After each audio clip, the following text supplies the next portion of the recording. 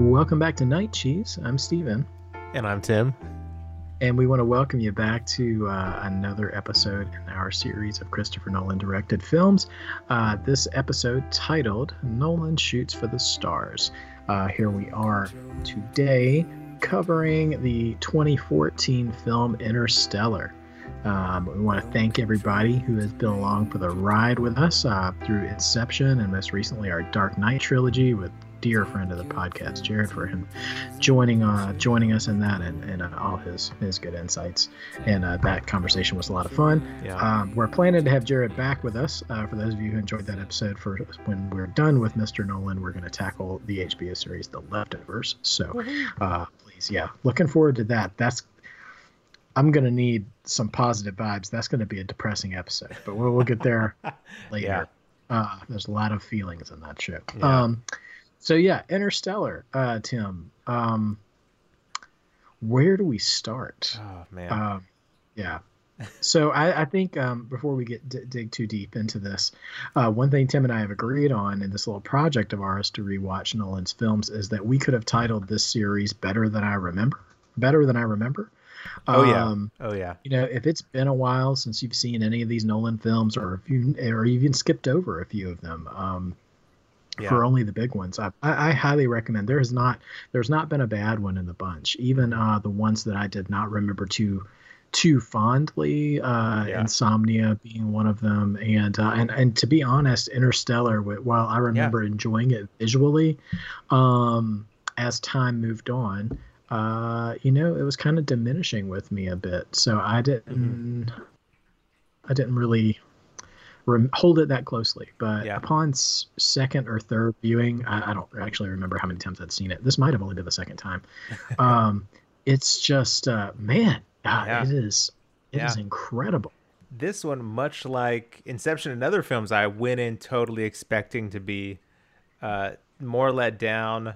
You know, I expected to find a lot more of the cracks and a lot more of the things that would bug me. And while there's imperfections here and there, I feel like consistently each of Nolan's films, I'm drawn more to them watching them this time around, and there's a lot of stuff I really enjoy about them. And Interstellar is pretty much in that same category. I enjoyed this thoroughly. Yeah.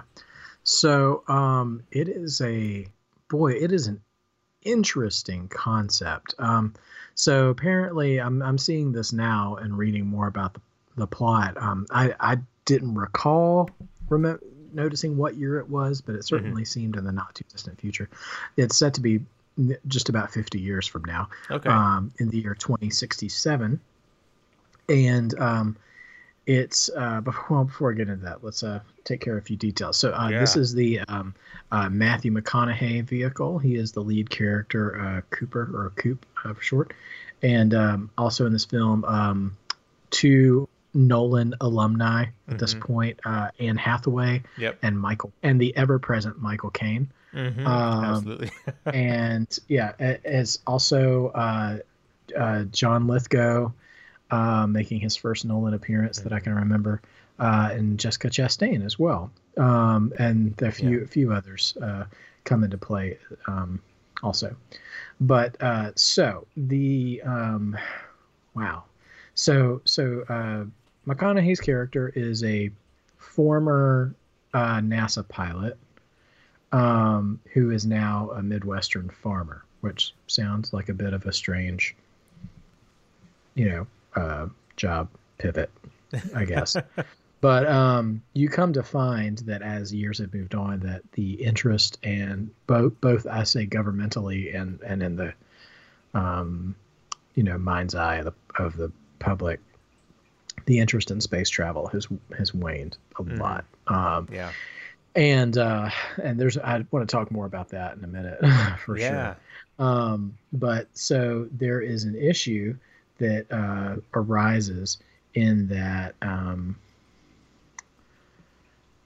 basically we're seeing like a resurgence of the Dust Bowl from the early 20th century, which is where dust storms and crop blights just kind of ravaged ravaged the Midwest, but you get the idea that this is happening on a global scale. Mm-hmm. Because they keep talking about all these different crops that have completely gone away, and the Earth is having a massive food shortage with no hope for survival. So after a series of events, our former NASA pilot Matthew McConaughey is recruited by an underground but still functional NASA, who has a top secret mission to go out into space beyond our solar system to try to find another habitable planet, so that humanity can go on and survive. So yeah, it is. And so it's a space adventure, so to speak, but it's so much more than that. Mm-hmm. Yeah. It feels like, we talked about this with Inception, about it being sort of I think even in our episode descriptions, I wrote that I might have used the phrase gourmet cheeseburger too much. But this is definitely an elevated space travel film. Yeah. One thing that I've really come to respect about Nolan is that when he takes on a difficult topic in the hands of a lesser director, they would just say, oh, well, let's just do this because I want to do this in the story, whether it makes sense to things. Now, I'm not saying everything that you see in Interstellar is something that is scientifically possible, but in reading, and we can get into this after we really get done talking about the movie proper, Tim, but I've read that, they worked very closely with a scientist about the physics and the science of it all, and also like he basically got into an argument with Nolan, saying that he said if he was going to help them with the film, they had to follow physical laws, and if there was any wild speculation that happened in the narrative of the story, it would have to spring from something that's actually scientifically viable. So like even the crazy stuff that happens in the film, I think, has a theoretical basis. I am skeptical. I will say I'm skeptical of the climax in that, but that's just a different.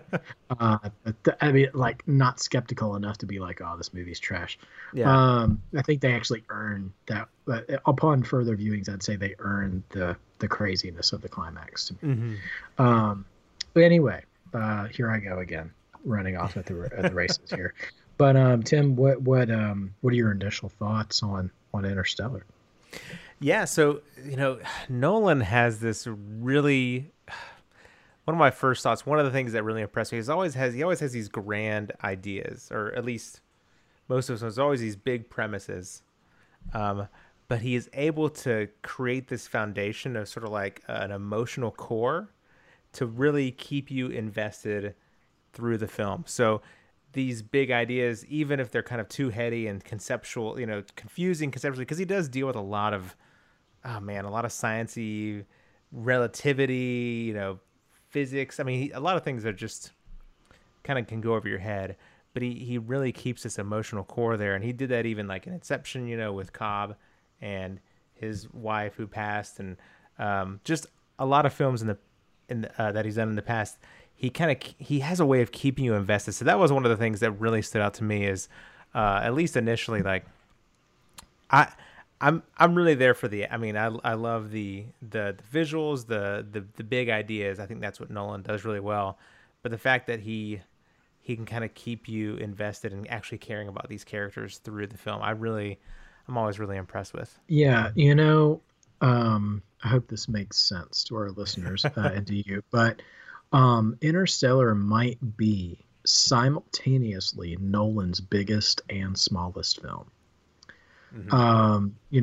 We saw his sort of baby steps, and we went a little out of order to accommodate the Batman trilogy, but we saw sort of baby steps of getting bigger with his set locations. The jump from, particularly, I remember the jump from Memento to Insomnia, and then going from sort of, going from like the Prestige to Batman to the Batmans, going to these bigger cities and stuff, and then eventually we get to Inception, which is just huge.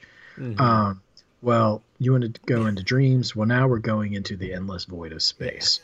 And I just remember seeing, I still sticks with me, this one visual of their ship in Oh, proportional range in front of the planet Saturn. yeah. Oh my And goodness. like that is a shot made for an IMAX screen Mm, and is just fantastic. And Tim touched on this and said it really well. This, it can be really scientific and it can be really heady, but one way I would submit that Nolan accomplishes keeping the viewer connected to the film is that all of the characters' motivations are ridiculously simple.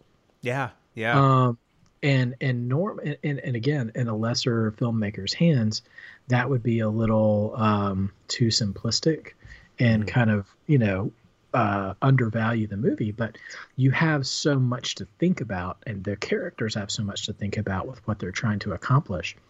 Just knowing that they're all pretty much simply motivated by two things: the survival of humanity and like getting reunited with the person or persons that they love. hmm.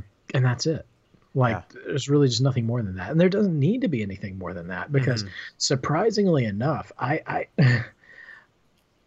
with all of the drama and intrigue that Nolan is able to create in his films, I think this film felt like it had the highest stakes to me. Hmm. Um, and I don't know if I can credit that to the performances. We talked about I have been beating the dead horse of Christopher Nolan cannot create an interesting and intelligent female Yeah. character to save his life. Although Hmm. now that I've gotten here, I do want to say I think that he finally struck gold, and he managed to do it twice in the Hmm. same film. Yeah. So I don't know who was helping him out. Yeah. I say that they maybe he just did a good job, but both Anne Hathaway and Jessica Chastain were great in this film. Now Yeah. they were not leading characters. Hathaway, I mean Hathaway more so than Yeah. Chastain, but they both did great. I Yeah. bought into both of them, and man, I want to find.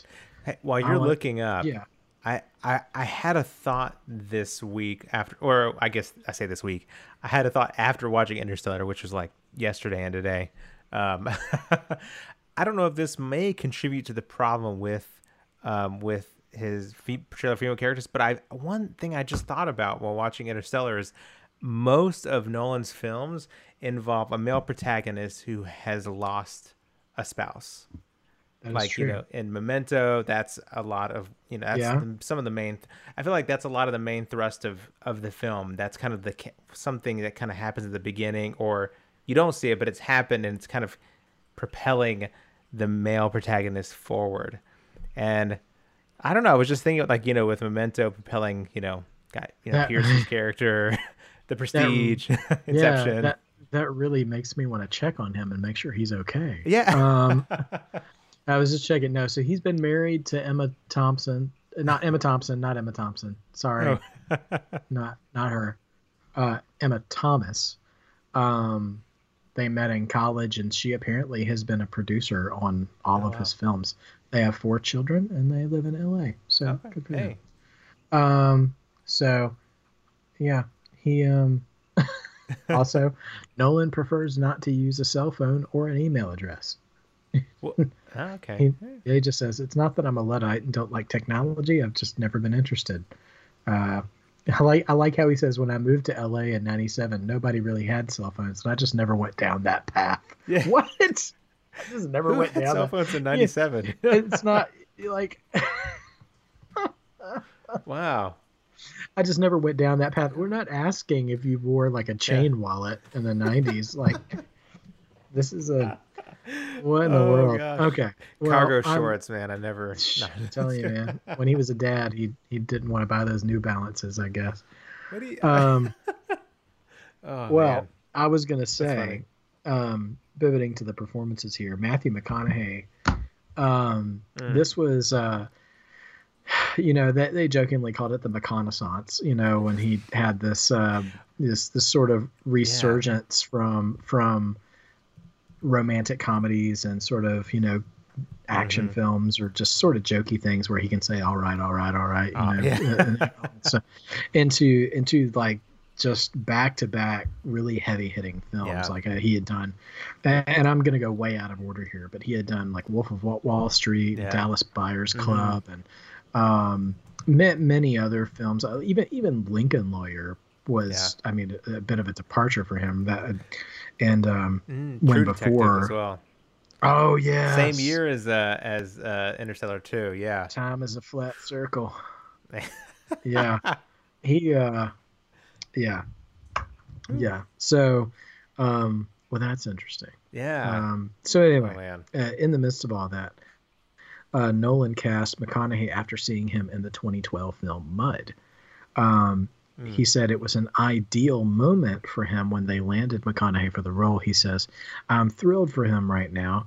I didn't know how much potential he had until I saw Mud, and not just as a leading man, but in sheer acting talent." He remarked that in McConaughey he needed an everyday man who can experience these extraordinary events. Wow. Which so I stand by that quote, but that actually wasn't the quote that I was looking for. Um, he had, yeah, here we go. Okay, so bear with me, listeners here. But so Nolan presented the American Cinematheque Award to Matthew McConaughey. And Mm. Nolan said of him, "I'm not a believer in the McConaissance. I think Matthew's success of late is the rest of us catching up to what he's been doing." Oh. Jennifer Garner talked about two different movies that she'd done with him and explained that he'd given the same gravity and intensity to both genres.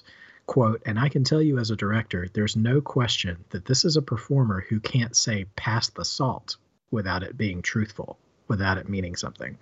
I've never worked with an actor so relentless in his pursuit of truth in everything he does." Nolan also recalled that while he was presenting the night's award to McConaughey, he remembered how the super dad would play with Nolan's own kids while they were on set. And he Ah. said, I find him extremely serious, but my kids found him very amusing on his days off when he would build forts with them and his kids, thereby making me look like a slightly worse father. um, so it's it's a wonder. I mean, now granted, Nolan has only done Dunkirk and then Tenet coming out Mm-hmm. now, but it's a wonder he had. I could see him not casting McConaughey for Dunkirk since that's based on British events in World War II, and he probably would stick out like a sore thumb there. But um, I would not be surprised to see those two team up again if Yeah. he's got such a admiration for McConaughey. And I will say, like, he knocks it out of the park in this film. This is Yeah. probably my favorite film of his. I mean, listen, Mm. it's not a ton of heavy pickings for what Yeah. Yeah. McConaughey's best film is. He's done a lot of really enjoyable films, like a lot Yeah. of fun films, a lot of things. Rarely has he done a film. It has happened, but rarely has he done a film that it's over and I'm like, well, never getting that time back. But I can only think of once, and it was a romantic comedy that I did not enjoy that much at all. Mm-hmm. But he has, but he's made a lot of romantic comedies bearable. He, Mm-hmm.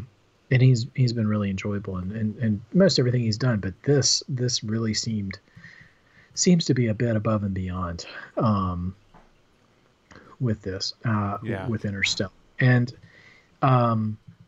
going back to saying, his connection. We talked about the main characters. They're having their sort of very simple motivations. So, McConaughey's character almost has this sort of existential crisis about his desire to be back in space. But he has sort of accepted the fact that that's not going to happen for him anymore. And Mm-hmm. he's a single father. I mean, his father-in-law lives with him and his children, and they both kind of take care of the kids. But his wife had passed away from cancer, and he just seems like this depressed man who has like conceded to be unhappy for the rest of his life for the sake of doing the right thing and being a responsible parent. And the only thing that shakes him out of that is basically necessity for the survival of the planet. Yeah. And even that is a real um, pull, tension for him to Hmm. decide to go through with. Yeah. Yeah. And he has, he has a son and a daughter, and the daughter and his connection with his daughter is stronger than that with his son. Um, and it's interesting. He would have all of this experience in space. Well, not in space, but like being a NASA pilot and having that sort of dream to keep exploring. But but also you find out early in the movie, and this I thought was a really entertaining scene, that society has kind of become a uh, post space Yeah. education society. Like, Yeah. um, he has to go to a parent teacher conference because he had given his daughter one of his old history textbooks that had things about the moon landing and astronomy and all this other stuff. Yeah. And that she gets in trouble because the current history textbooks taught that the moon landing had been faked. Hmm. And he is, in the only McConaughey way, like super chill, but is just like aghast that they're actually treating this as real. He's like, Yeah. You're telling them we didn't go to the moon?" And she's Yep. like, I believe that we convinced Russians we went to the moon. And I was just, oh man. Yeah. And it was such a, man, Tim, it was such a 2020 scene. Yeah. Like, Yeah. it's like, what if like QAnon had taken over our schools? Um, and it's, Yeah. oh man, it was hard to sit through because you were just feeling so angry, like for Hmm. him in Yeah. that scene. And but anyway, they establish in that scene that society really thinks very little of technology. Yeah. um And even McConaughey is, man, I feel bad. I don't remember. Maybe sometime after that, he's talking with John Lithgow, and saying, we don't look up at the stars and wonder anymore. We're too busy looking at some sort of phrase, but it kind of sets this idea of like, yeah, we're not like filled in awe and filled with awe and curiosity of the stars. We're kind of, and maybe part of that's just fighting, trying to survive. Maybe that's not even something that we're neglecting, because we don't care anymore. But maybe it's just like, hey, we need to I don't know, but yeah, he did say something like that where I was like, yeah, this emphasis on lack of wonder, lack of imagination. yeah, the quote is, and you're right, yeah, he was sitting on the front porch with Lithgow and it's I just almost did saying, the accent too. I just you can't. want to do the accent? We used to look up at the sky and wonder about our place in the stars. No, we used to look up at the sky and wonder at our place in the stars, and now we just look down and worry about our place in the dirt. Yeah, yeah, Um, and I will say the visuals in this film are not just in space, but on yeah, Earth too, are incredible. So yeah. apparently, I want to see if I can find the dust clouds were man-made Mm-hmm. in the film. So like, um, and there you see, actually, I think it's shots of the like PBS um, Dust Bowl Mm. documentary, I think in the beginning. Yeah, I remember reading Um, that. Yeah, but they're interspersing that with the actual footage in the film of what's happening when these dust clouds come and for lack of a better word, attack houses and properties. And they use large fans to blow cellulose-based synthetic dust to create these giant dust clouds. And yeah, they would shut down all the windows and everything, but still, like, there would just be like mounds of dirt, like when you have a snowstorm or something like that, and snow gathers up around the tires of your car if you haven't driven it and stuff. You see that, but it's just dust, and it's just fascinating to think about how that was just destroying all their crops. And there's this fantastic visual where they go to a baseball game and a yeah, storm is cropping up like in the distance, and also really funny too, just talking about how things have fallen apart. They're at a baseball game, and from the looks of it, when the scene starts, you're thinking like minor league mm-hmm. baseball game or whatever. And John Lithgow is sounding like, what kids would call today a boomer. Like he's just just grumpy and just like in my day, like why is everybody eating popcorn? I want a hot dog, Yeah.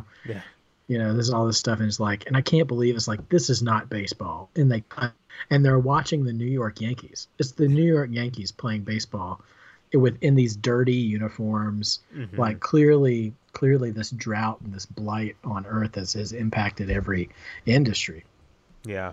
and people are just struggling to survive and everything. So, um, but that being said, so emotional film, Mm-hmm. and a lot of that emotion carried and born and expressed through McConaughey's character. Like Yeah. I'm just very impressed with his performance here. Might well, no, I mean, listen, it's definitely, it's not even apples and oranges. It's not even two kinds of fruit. It's like hamburgers and oranges here, trying to compare McConaughey and Interstellar and like Heath Ledger in The Dark Knight. But I would say for non for Nolan's quote unquote original stories, this might be one of the singular best performances Mm-hmm. uh, out of any of them. The way that he's carried this, um, so inevitably he comes to the point where he has to decide to leave to go to NASA, and it is a heartbreaking scene because his daughter does not want him to go, and he has to, or he's going to run out of time. Yeah. 'Cause, time is very important in this film, and he so he has to leave while they're still on bad terms, and then he drives away. And as soon as he's out of eyesight, she comes running out of the house. She has Oh changed her man. mind to say goodbye, and it's just What a so. depressing moment. Oh gosh, it's so terrible. Yeah. Um, and it's yeah, it hits you hard Yeah. in that film. And he goes into space. And so yeah, this the space travel, man. It is Whew. I, it's yeah. Go ahead. yeah. No, I don't even know how to. It is just. It is. It. There are so many scenes that kind of are reminiscent of like some of the great sci-fi films, like 2001. Um, it. It just was a gorgeous. I mean, just gorgeous to look at as they're traveling. And it's interesting too because I feel like the cinematography wasn't that extra. It was very straightforward, but just what you were looking at was aesthetically. It was just so. I mean, you could tell there was so much care that went into, like you mentioned, the image of the Ship. the ship. Yeah, Mike, the ship. Going across Saturn, and then at one point, going near this black hole. I mean, it's just Yeah. so powerful and really beautiful filmmaking. I'm glad you brought up the black hole too, because like Yeah. I took so much of this for granted, um, because I know nothing about it.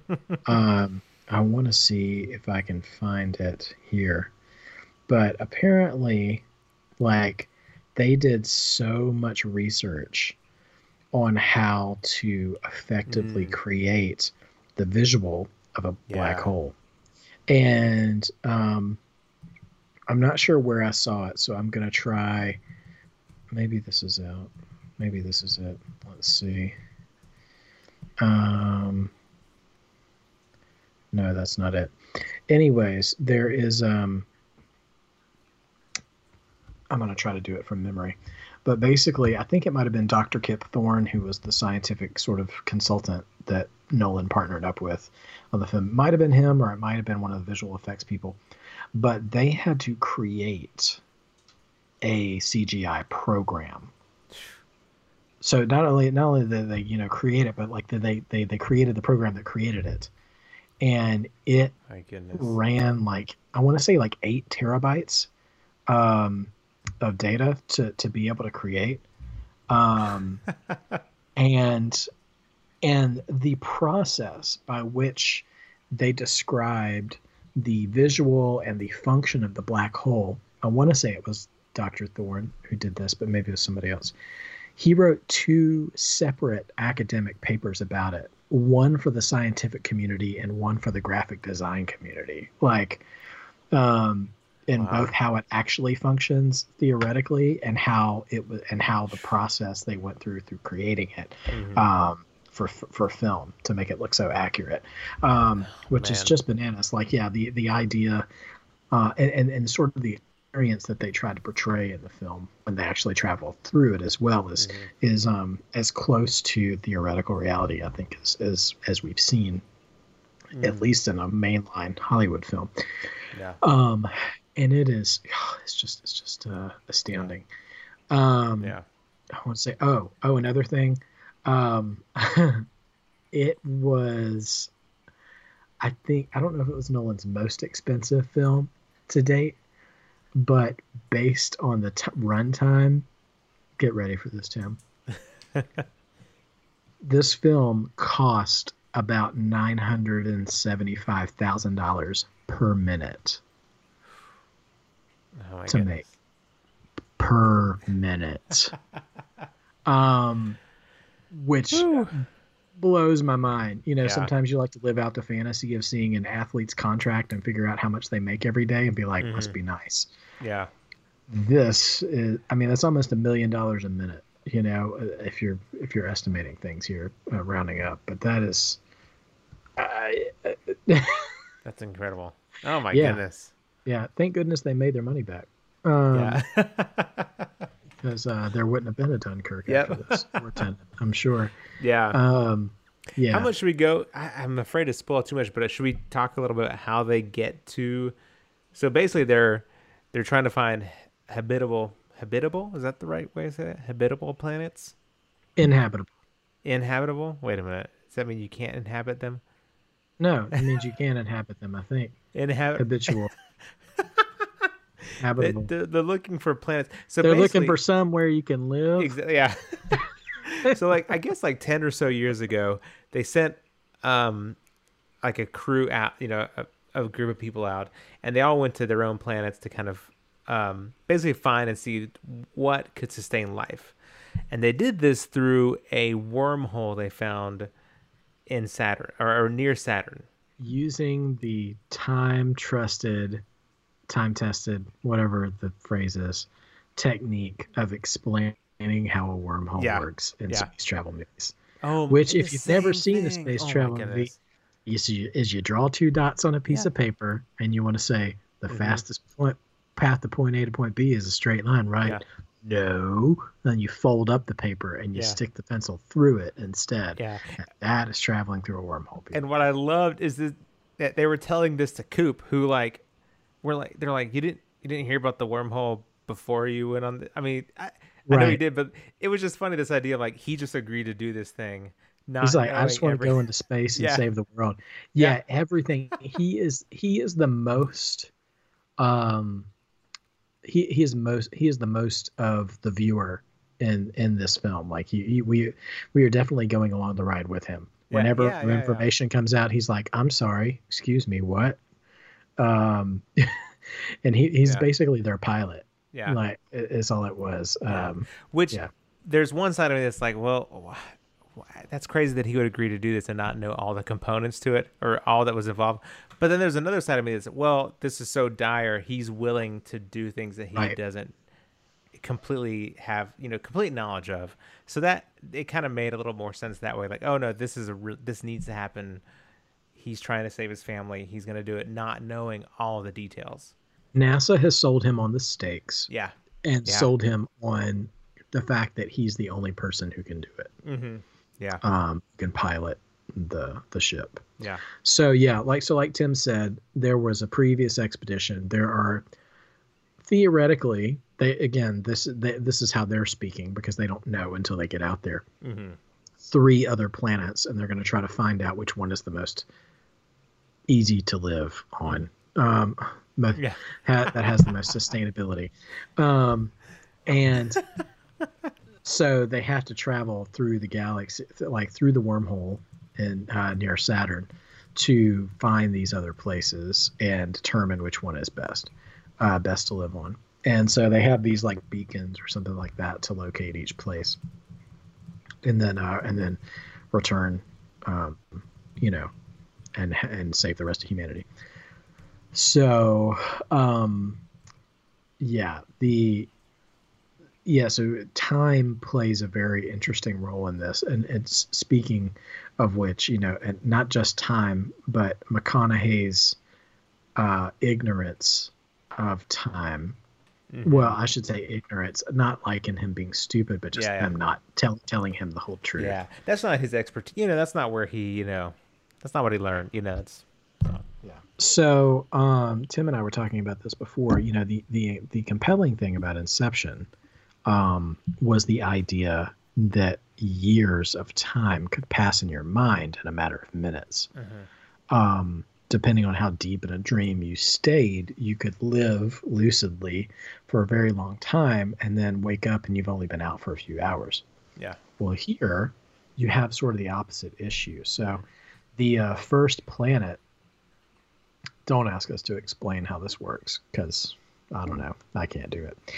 But that is explained to them that once they touch down, like, and I want to say an hour maybe Hmm. is like 7 years or something like. I forget what it is, but Yeah. there's a major time discrepancy. Hmm. So which instills just immediate dread and Yeah. stakes and urgency in the mission because they're already so many light years away from Earth because they passed through the wormhole. And I think McConaughey already accepted that he was going to be gone for a long time, but Hmm. then only to discover that how much time they risk to lose when that happens. Yeah. What happens from that? And naturally, when they land on this planet, they run into some conflict. Um, which by the way, I think before I continue, Bill Irwin is the voice of a robot assistant, basically that they have. Think of like if R2D2 actually had C3PO's voice, maybe Yeah. like R2D2's personality with C3PO's communication, Hmm. like very Oh prim yeah. and proper, but also like built-in humor and sarcasm and stuff. Some of my favorite moments are between McConaughey and the robot, Yeah. like talking about, what is your humor level? Like he's like, oh, 80%. Let's knock that down to 75. Like because he was making jokes about them dying up in space and Yeah. everything, or him turning sentient on them and killing them or something.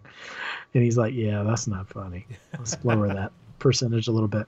So it's a pretty, uh, yeah, that was a great.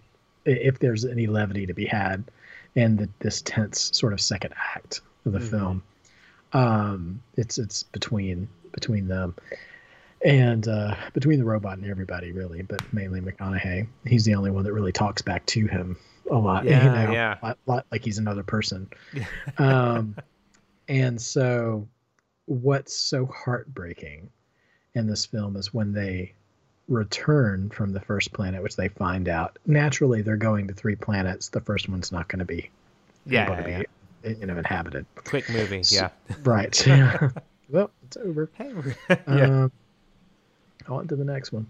Hmm. Um, they come back and much more time has passed than they had originally planned for. And they have this communication station on the ship that relays back to Earth. And um, prior to them jumping through the wormhole, I think maybe Yeah. they're still within sort of range to record outgoing messages to Earth to their families and stuff. So he does that and everything, and then he comes back. And once they're out of the wormhole range, I again don't understand how this works, but whatever. Yeah. I'm on for the ride. They're Yeah. still able to receive messages, but they cannot transmit out. Yeah. Um, and so he sits down and realizes he's I'm just going to say he's been gone a long time. Yeah. And he has to he sits down and he watches a series of messages from his family, and the life of his family literally is flashing before his eyes. Mm. And you got it, it's a shame because it's become a meme now. Yeah. Um, Yeah.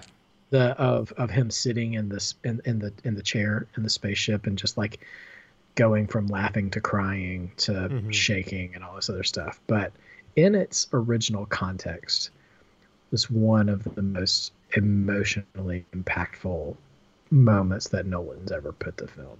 I, Mm-hmm. yeah, and oh, Yeah. gosh, yeah. So One other thing about that is go I can never remember the guy's name, but one thing they did as Casey. well.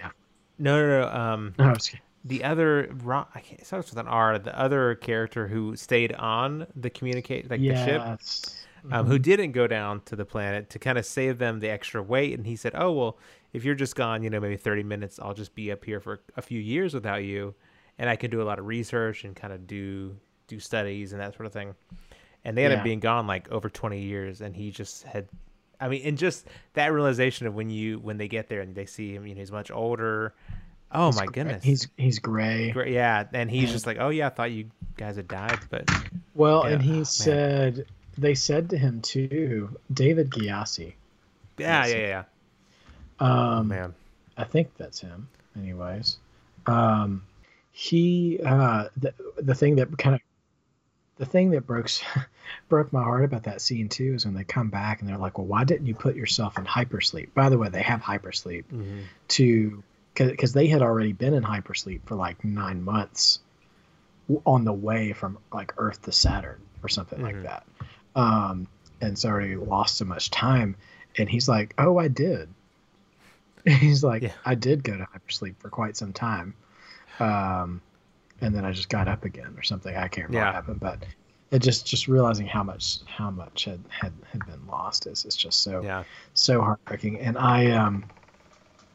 and you see that, and then I kind of spilled the cat out of the bag, but obviously McConaughey sees his children grow up into being adults, and Casey Affleck plays his grown son, and Jessica Chastain plays his grown daughter, and you see smaller um, scenes yeah, back on Earth still with how they have functioned in McConaughey's absence, mm-hmm. which is also hard to watch too. And Yeah, and scenes, it's just really just heavy.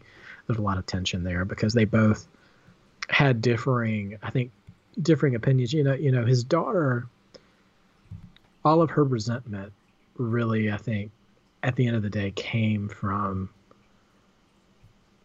her love for him. mm, Like she yeah, just didn't want to lose him. She understood what he was doing and why he had to do it, but she just didn't want to be without him. Like a kid doesn't want to be without her dad. But his son, like he just had a different relationship with. They didn't explore it too much really in the film, yeah, but it was just so clear from the beginning that they didn't have the connection that he did with his daughter, and that just grows. That distance grows in their absence, mm-hmm. and those so that ends up kind of pitting them against one another in a manner of speaking, when things continue to get worse on Earth, which is really hard. But so they have to go to another planet again, and they end up finding. I don't know really get into all the adventures on the planets. You guys should really just watch it if you haven't, because you still have this sort of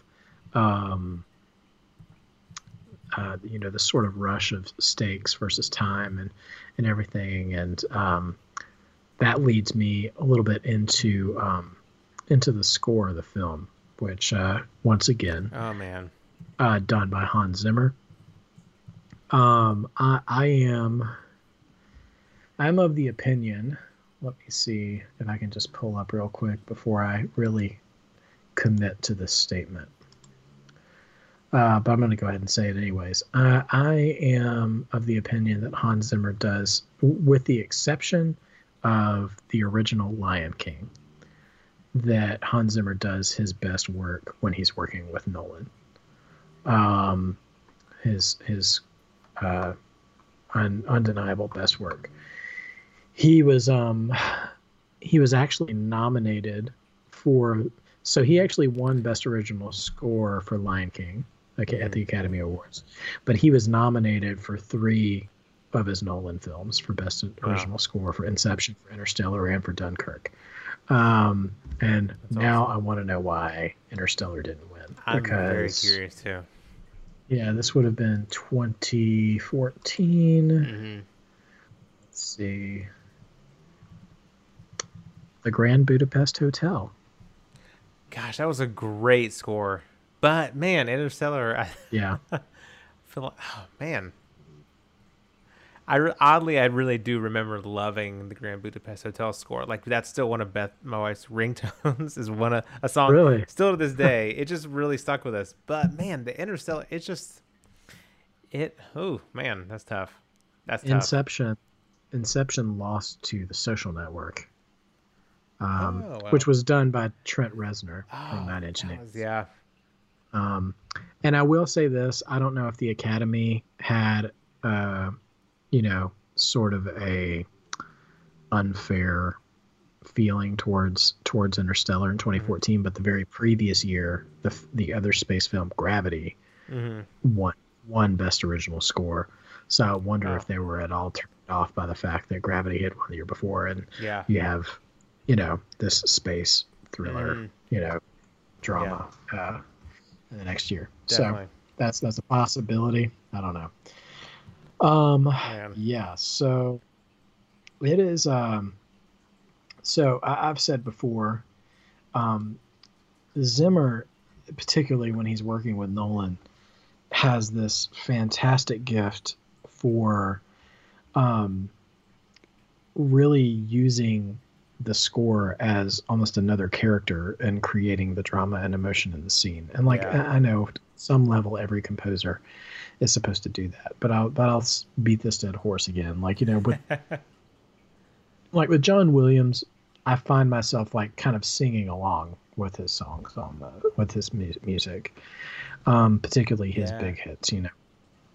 Um, but with Zimmer, like one, his stuff is harder to sing along to, Yeah. um, and two, like I don't know, you just almost ingest his score, like it's like he just lays it on your shoulders while you're sucked into the story. Hmm.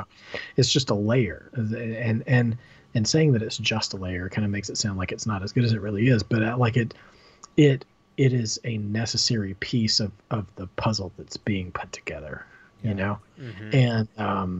and it's boy, and it's a corner piece, man. It's just Yeah. it's great stuff, and so I find this appreciation more this most recent time around. The first time I could have sworn, and to my research, I'm not correct on this, but the first part of the score you're ever introduced to my recollection, is Coop waking up in his house and opening up his curtains and looking out at the Oh field, yeah. Yeah. Hmm. and it's just this slowly building, louder and louder chord from a pipe organ. Um, and that chord itself sounds exactly like the final note of I'm not going to call it by its original title because I don't actually know how to pronounce it, so I'm sorry. But it's a film. It's the theme from 2001, Oh, okay. Okay. Space Odyssey, or wrestling fans would know the theme song for Ric Flair. It's just it. So it's just that it ends with this big bombastic, dun dun dun, and that last note. You actually hear, if you listen to the song in its totality, um, you hear that organ chord kind of trail off as the last note, and it sounds just like it, but no one I've seen on the internet has made that distinction. So, other than noticing a familiarity, but not saying that it was directly inspired in any way. Um, that being said, there is a really interesting story about Zimmer's composition of this soundtrack from Hmm. Nolan, in that Nolan didn't tell him anything about the movie this time, prior to it happening. He said, and I'm going to try to find multiple tellings of this so I can get kind of a complete story here. So bear with me for a second. Um, but apparently he was very secretive. Um, so composer Hans Zimmer was instructed by Christopher Nolan to make a unique score. He said, "It's time to reinvent The endless string ostinatos need to go by the wayside. The big drums are probably in the bin. Nolan did not provide Zimmer a script or any plot details for writing of music for the film, and instead gave the composer one page of text that, quote, had more to do with Zimmer's story than the plot of the movie. Hmm. And Nolan himself, he just says, I'm going to give you an envelope with a letter in it, one page. It's going to tell you the fable at the center of the story. You work for one day, then play me what you've written. And that Oh my was gosh. the genesis, at least, of this Yeah. fantastic score. Um, Wow. yeah, and it is it's really hard to put into words, like the way that it fits in the scenes, and the and the level at which the music is constructed too, like Mm-hmm. and how it is met with time. There was something about like the beats per minute in one of the songs as well that was also meant to like be very precise, um, to fit the level of um, urgency in the Mm-hmm. story. So it says several tracks of Hans Zimmer's original score were recorded at a tempo of a beat per second, so 60 beats per minute, precisely matching the passage of time, a recurring theme of the movie. These keys include Imperfect Lock, No Time for Caution, which is the docking scene, and the varying portions of Stay, the Mountains, the Water Planet, and Detach. So um, it's just really interesting um, how they would care at this deeper level to have the score be so harmonious with the rest of the film. Mm-hmm. Which I don't know if that's Nolan or if that's Zimmer or if that's just how they work together, but it's just really really impressive.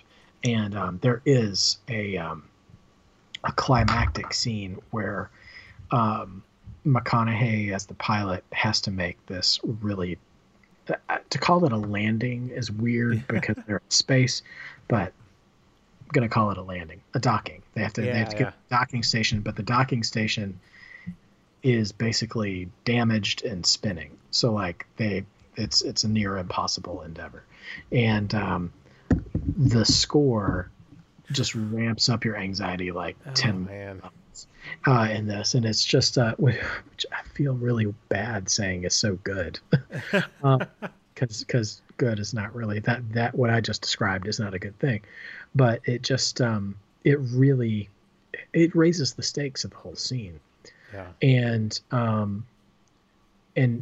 as you see the film progress, and like we talked about that scene of coming off that planet and losing all those years, Hmm. knowing what is at stake with them and how much time they're losing, and like because if they continue to lose time at this rate, they could get back to Earth and all the people they love will be dead, Yeah. and not necessarily from the drought either, just from old age. Mm-hmm. um and so it is there's a crazy sense of proportional urgency going on. Yeah. And it's really it's hard to explain, but it's fascinating to watch play out. Mm-hmm. Yeah. I'm glad you brought up the score because, oh man, I remember, yeah, the first time around loving it, but this time it just really, really resonated, really stood out. Really, I feel like it really accentuated, like you said, a lot of the more dramatic scenes, but then also kind of accentuated the vastness of space, and it really, I don't know, it helped sort of push out of that scope of of galaxies, the scope of just the vast expanse. I don't know. It's hard to explain, but it was fantastic. Yeah, it really makes you appreciate the scope Mm-hmm. of space. Like, Yeah. I mean, it's such an asset to the Yeah. film. I'm really glad we have taken on this project because I highly undervalued Hans Zimmer as a composer before we started this. Yeah. Same here. I always tied him to the Dark Knight trilogy and the Pirates of the Caribbean movies, and I was just Oh like, yeah. oh, secondhand John. And in my mind, I was just like secondhand John Williams. Like that's who you are. And like knowing the Dark Knight films, like it fits for those films, I guess. But like Mhm. even then, Danny Elfman, I thought did a better Batman score than he did, and I Yeah. still think that. But Yeah. but the thing is that I took completely undersold, and also um, I've noticed that I've said this in both episodes too. Both Inception and Interstellar, I had narrowed down to just one noise, the pipe organ or the blah, um, for Inception. And Yeah. so, but his layers are so richer and deeper, Yeah. and I think that is a real testament. Tim, I don't know if you ever did this with our various communications work, but inevitably with a communications degree, I ended up being the sound guy at my church for a season of life. And Yeah, there are points of that. Yeah. yeah, so one thing we can both, I'm sure Tim will agree with me on this. Um, One thing that you will find true of any sound man or woman is that um, you are doing your best work when everyone's ignoring you. Hmm. The only time you get attention is if you've royally taken the attention away from what's Oh my going on, gosh. and that's usually because of a mistake. There, Um, there's nothing more terrifying than the looks of heads yeah, turning towards turning you. around and looking. Oh Yeah, it's gosh, I it's hate that. awful. Yeah. Yeah. And so I will say Zimmer is particularly in these Nolan films is a supreme sound man. Like Yeah. he keeps everything running smoothly, and it's not that you don't notice the score is there, but you don't get pulled out like like like Ledger as the Joker, right? He was so good. Sometimes I got pulled out of the movie with how impressed I was by him, you Hmm. know?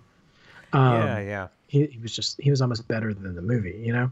But this is like the highest level of bestness. No, that's not a word, but whatever. That I can give because it achieves its maximum quality without taking your attention away from what's happening. And now, one thing I will say about this film, much like Inception, it's hard to watch at home. It was certainly made to see in theaters because of the mixing, the sound mixing. Again, we started off early on in the podcast talking about how this was such a small film in terms of story, motivations, and relationship, and stuff like that. So a lot of the conversations are really intimate and quiet, but Hmm. the score and the sound effects and everything are so bombastic and loud. Yeah. So it works better in a larger room. So if you're just kind of Yeah. watching this on your phone or something like that, I don't know how good of a time you'll have with the audio, but it's a phenomenal soundtrack and certainly deserved its nomination Hmm. that Yeah. year. Absolutely. Oh man.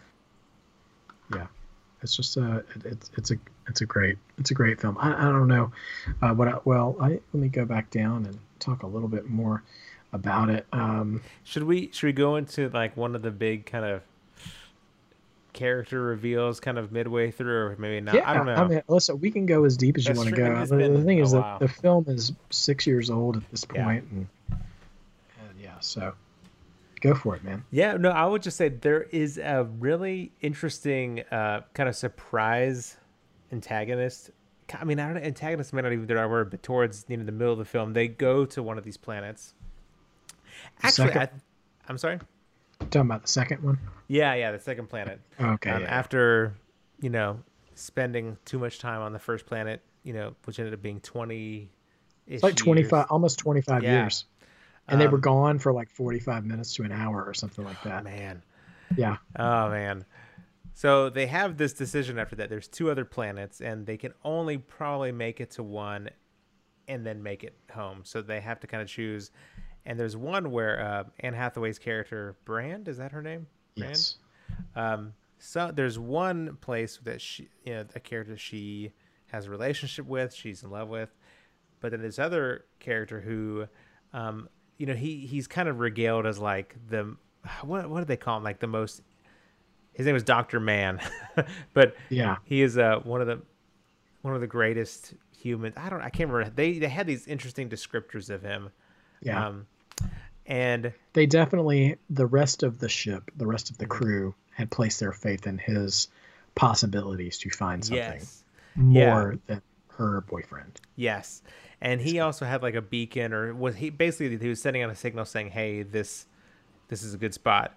Even Yeah. though when they, closer examination of both planets, it seemed like the person she was in love with, Dr. Edmund, I think that's his name. Yeah. Um, it seemed like a better place. They're like, well, if we trusted this guy above all else, Dr. Mann, and he says it's a good place, let's go to it first. And they do, and they get there and they kind of bring him out of sleep, out of the I, hibernation, or what is, there's a word. Oh well. yeah. Cryogenic Cryo sleep. or so, yeah, cryo sleep. um, and it's it's one of those kind of interesting, like I didn't know this until seeing it. It was one of those kind of surprise casts. Just spoiler, sorry. It was Matt Damon. Dr. Who's Matt Damon. yeah, Just and it turns out they were on Mars. It was the Martian oh gosh, growing potatoes out of his yeah. poop and all this stuff. Yeah, it's weird. Oh man. And so yeah, so he's happy to see them, obviously. I mean, he's like Yeah, just starts weeping. I mean, when he I know. And that too, man. Like just what a that scene yeah. alone, so evocative of like the I'm sorry to interrupt you, Tim. I was No, no, saying no, this, it's okay. let you get back Please. to it. Something this film does so well is really demonstrate the linger, and this could be useful for right now, living in the COVID world and the isolation that everybody's put themselves under. But Yeah. the the power that loneliness has Mhm. on a person, and the need to be near another person, you know Yeah. Yeah. It's pretty incredible, and so incredible it gets to the point, and this is why I think it's such an interesting character. I mean, this is supposedly one of the most, again, most notable, most the inspiring, the best of the us best of kind us. of. Yeah, the Yeah, best of us. That's one thing they say. And he takes McConaughey out, takes Coop out to show, kind of show him somewhere, but the intent is to kill him in order to have his spot on, because the place is inhabitable. And here's the devastating part: is he told, I can't remember, I think he told McConaughey, that he knew within 5 minutes of landing that yeah, this place, and he didn't know if he'd see anybody ever again. yeah. Oh man. And so He just didn't want to be alone anymore. yeah, Like he wasn't some evil no, he he was just desperate to not be alone. and he's the best. He was the best of us. He was the one that, like, and he failed. I mean he not failed, but he was that determined to not be alone that he was Yeah. willing to sacrifice somebody else. And it was so sad. He was so apologetic. I mean, it was this just odd It moment was of an odd scene where he's basically trying to kill McConaughey, and he's so apologetic the yeah. entire time. Like He's like, his guilty conscience is overwhelming, yeah, but he not enough to make him stop. yeah. He was that determined to not be alone. He was going to sacrifice someone. And I thought that was an interesting twist on. It's not this outright bad guy, this outright villain. It's just somebody who's desperate. And Yeah. oh, it was such an interesting kind of twist. Midway ish, a little more than midway through the And film. that's a strong lesson to, when it comes to sort of judging the actions of desperate people. Mm, Like, listen, there are actions and activities and behaviors that we all universally would condemn, but you also, don't want to just align yourself solely to the behavior hmm. in Yeah. casting judgment, but Yeah. really try to understand and empathize the the place that person is coming from. And that's not necessarily going to excuse the behavior or anything like Yeah. that, Yeah. but it does, I would say, at least, provide a different perspective, Yeah. you know, on things, because we're seeing all kinds of things happen in the world and in our country right now where people are making destructive decisions and stuff. But are you just going to look at what's happening and be like, oh, I can't believe these people? Or are you going to seek to understand what might be motivating them to do Hmm. that? Because doing the latter could lead to more illuminating possibilities of how to resolve these issues, rather than just condemning people's reactive decisions. You Yeah. know. Yeah, definitely. But Oh yeah, man. Damon tries to escape, and Oh uh, gosh. that was also another intense scene, thanks to Mr. Zimmer. And Yeah. in the plot, they are chasing him down, and he's trying to get to the docking station first, and it's a real boy. It's just a real tense scene. Yeah. Um, so This is, I mean, I guess we've given away so much, but I love the moment where they're warning he thinks they're telling him not to do this because they don't, Coop and others he don't want him to doesn't get on trust there. them because He he doesn't. just tried to kill them. Yeah, Yeah. but they're like, no, you don't know how to do this correctly. This is a new docking. This is not what you've done before. Right. Don't open this hatch or you're gonna die. And he, obviously doesn't listen. And he's about to give his sort of like speech of like why he's doing this and why it's noble.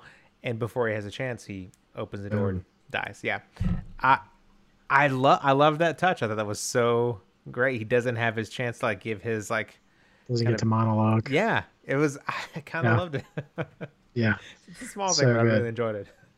Yeah. Enjoyed is a weird word, but yeah, No, got you on that. It was I mean, listen, after what he did to the cast that we have kind of grown up with in this film, it's kind of satisfying, you know, in its own way.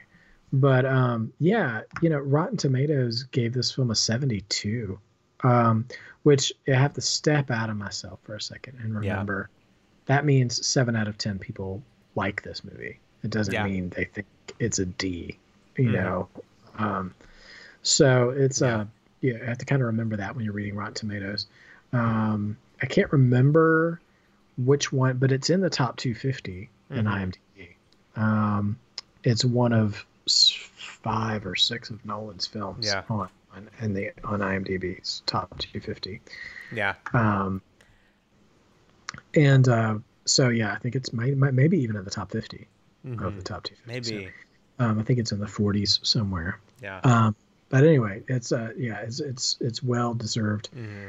Yeah, And just excellent, for excellent sure. film, excellent drama. I feel like there's Like, a lot of really tidy ways that it kind of wraps up at the end that I was like, I don't know, just felt kind of like it skipped a lot. I don't yeah, know. I don't want to get too into it, but I think that's the only part where I felt kind of like, oh man, this just really works out really nice. It's kind of a happier ending than yeah, maybe should have been. Not, I don't know, but I think that was the only spot where I just felt it kind of took me out where it just felt very coincidental that so many of these things happened to where things worked out well, if that makes sense. Do you mean like the very end, or what you would kind of call the climax of the film? The climate, surprisingly, this time around, I actually enjoyed that a lot. Yeah, I enjoyed the climax a lot better this time, Yeah, and we'll talk a little bit about this, okay? yeah, let's do Without it. going too deep. So, in the beginning, we can't go too deep because Yeah, I don't understand it enough yeah, to do that. Early on in the film, before he even leaves Earth, his daughter Murph mm-hmm.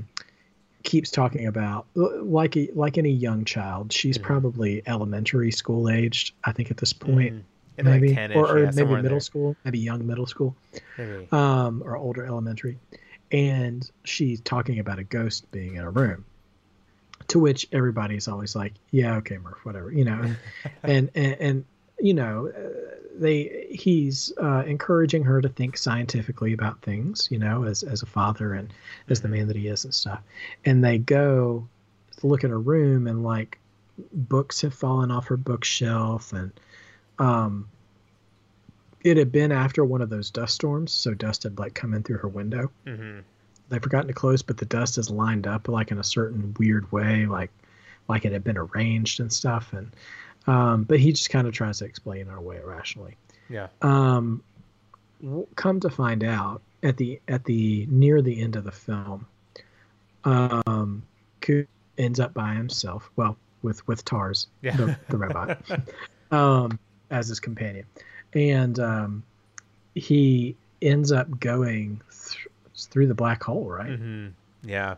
Um, and cannot explain it really from there. It just gets weird. Yeah. Um, Not quite but he 2001 ends, weird, but weird. Yeah. yeah, he's not Kubrick weird. Yeah. We're not coming through this. this is like a half Kubrick. Yeah. Um, he basically ends up on the other side of the bookshelf, Hmm. but he's in this sort of nexus of time. So he's like stuck in the same place, but he can access any point in time from Hmm. that place. The visual is astounding in Yeah. this. Like It's really interesting. it's really mesmerizing, and it blows me away that McConaughey's character is able to figure out what's actually happening Yeah. in this. But he is trying, and so he's the ghost, and he Yeah. never knew it. And so he's trying to communicate with his daughter how to save the planet. Um, and and at first he tries to get her to make him stay, to make him Hmm. not leave. Which is, oh gosh, Yeah. so emotional. Yeah. But then he finds out he's able to communicate with her at any point in time, and so he tells his adult daughter how to um, how to save the world, basically. Yeah.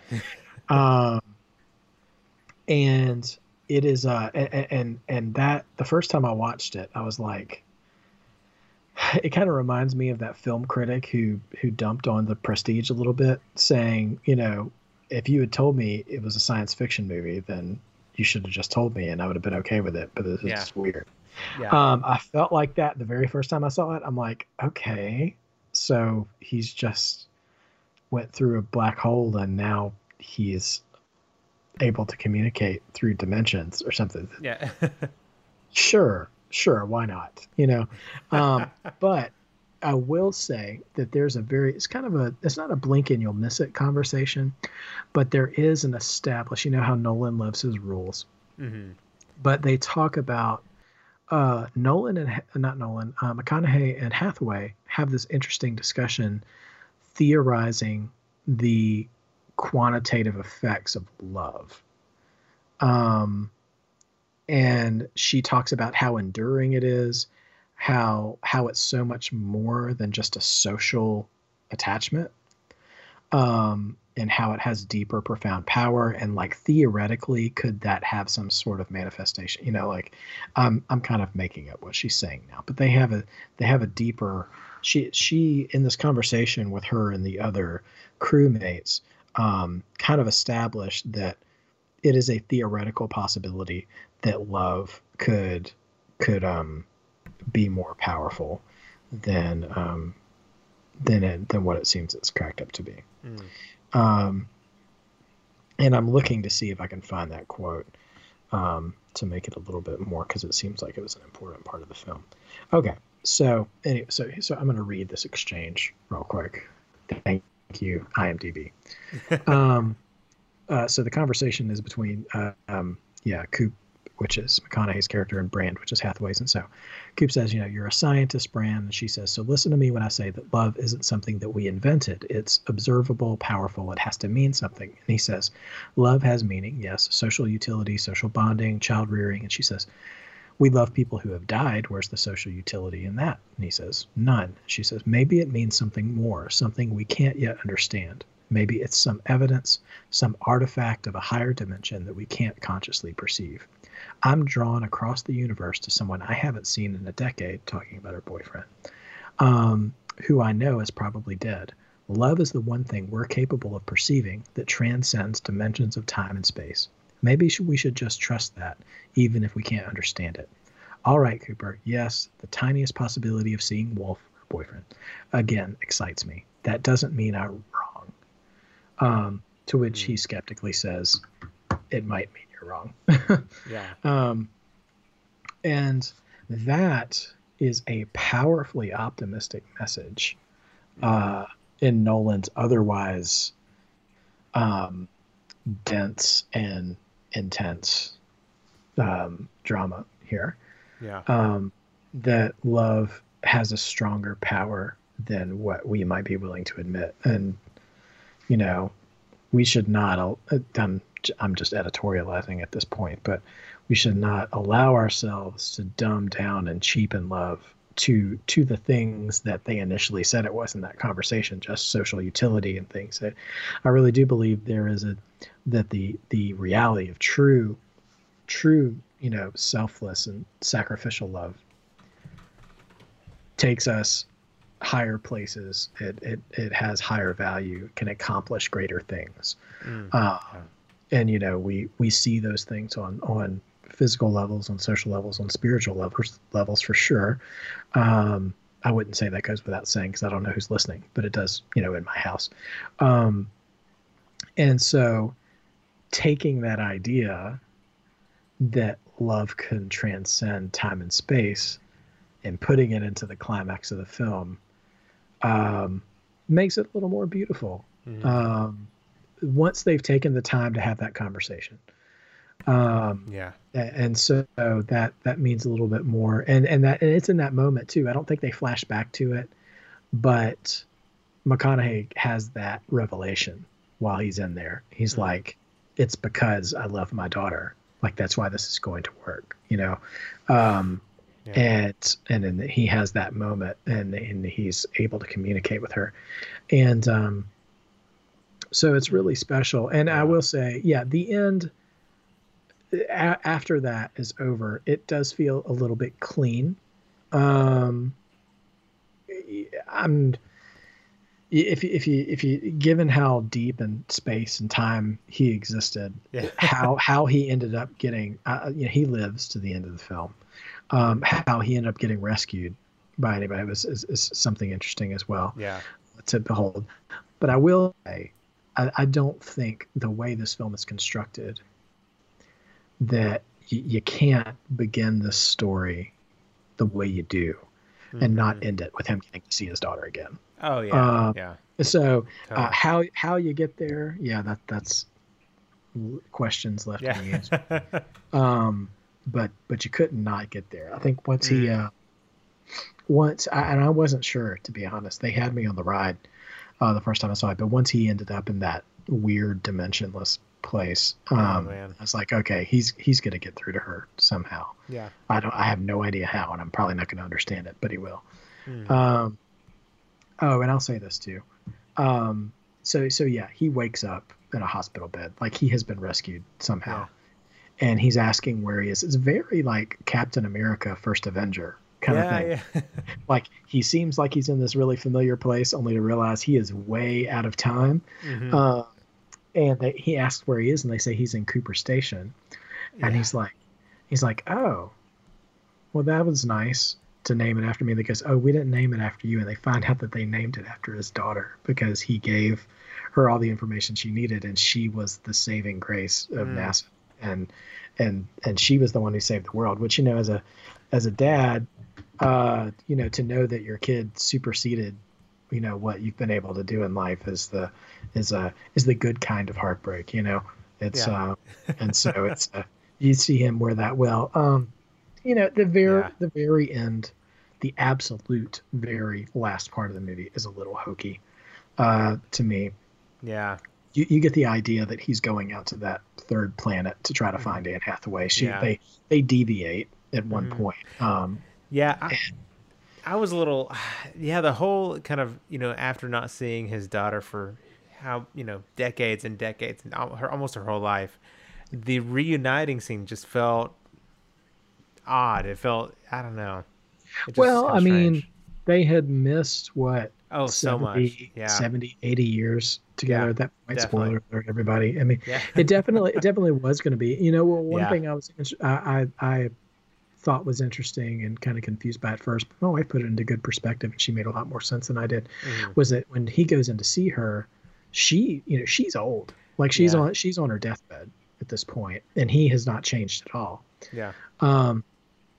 And when he walks in the room, there's like 4 generations of his family sitting in that room, and none of them know who he is. Oh yeah. Yeah. And then I was just like, and I said that to her, and I was like, you kind of feel like she'd want to introduce him to his whole family, but she had a good point that, their whole bond was really just between the two of them. He has no attachment to them. They have no attachment to him. She probably doesn't have much time left, given how much time they spent away from each other. and so they just want to spend that time together. And he's going on, you know, I don't hate it, but Yeah. you know, the idea that he's trying, you think he's going to find Anne Hathaway to go finally go live his life Mm. again, um, Yeah. which is an endearing thought. But Yeah. I Yeah. also like to think, I also like to think of it too, though, as he is embracing the life that you know that he touches on it some before when he's trying to decide when he's lamenting the loss of things like space exploration Hmm. and still trying to determine if he should really take NASA up on their offer, Yeah. is that he was not made to be a farmer. You know, Yeah. he was made to be you know, much like Moana. He's Yeah. made to be an explorer, Yeah. not queen of the coconuts. You know, Yeah. like he's meant for different things. And so Yeah, for sure. in a way, even though he's probably headed there to see her, to find her, it's just as much the journey for him too, Hmm. probably to get to really rest in that part of his identity, Yeah. to be like, Yeah. this is who I am, and now I get to be who I am.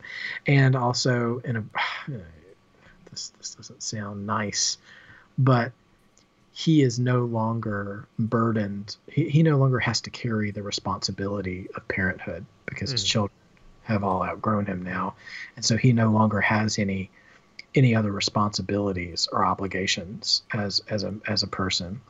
Because he was, and I think John Lithgow said something like that to him. Maybe I'm imagining that early in the film. It's just like you're the kind of person, you're the kind of man who would abide by what the right thing to do is, which is to Yeah. stay and raise your kids and all this other stuff. Um, but you know, what are you made for? Yeah. Um, and so Yeah. once he has kind of, in a way, fulfilled that obligation, he is now free to indulge in his meaning, I guess, Mm. and what he's made for. But so I can kind of think of it that way, and not Yeah. just Yeah. he's going to go find a girlfriend.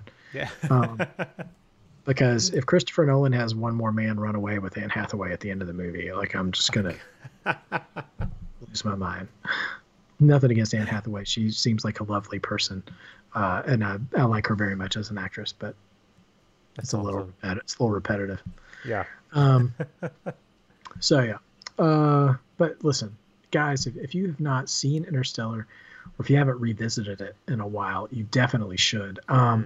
It's worth any major Christopher Nolan release is worth owning, if you are inclined to do so.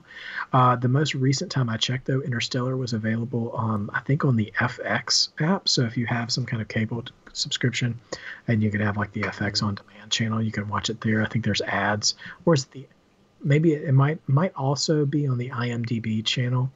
Hmm. I can't remember. It's on one of those streaming services, and you can certainly find it. It's worth watching in any capacity. Yeah, definitely.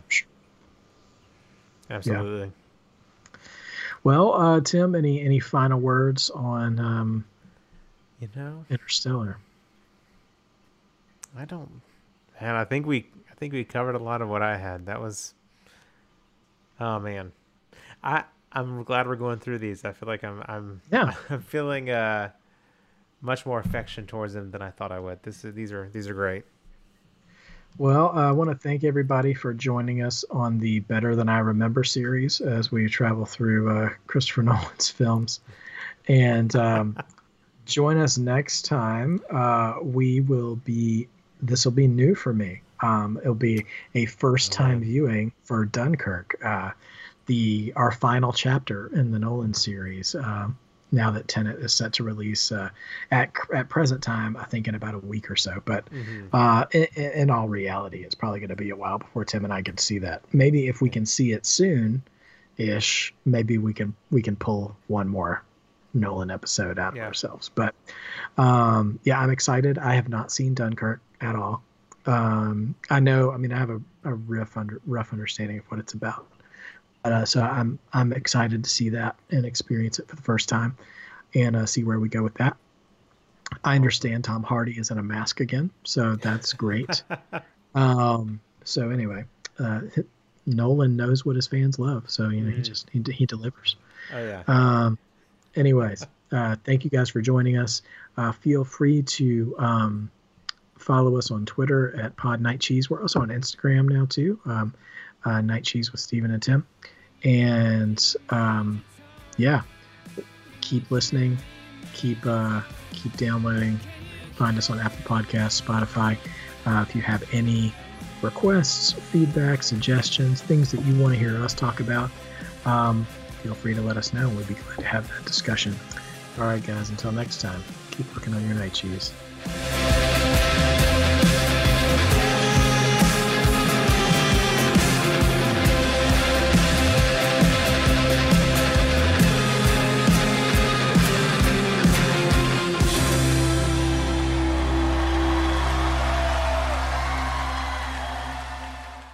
We used to look up at the sky and wonder about our place in the stars.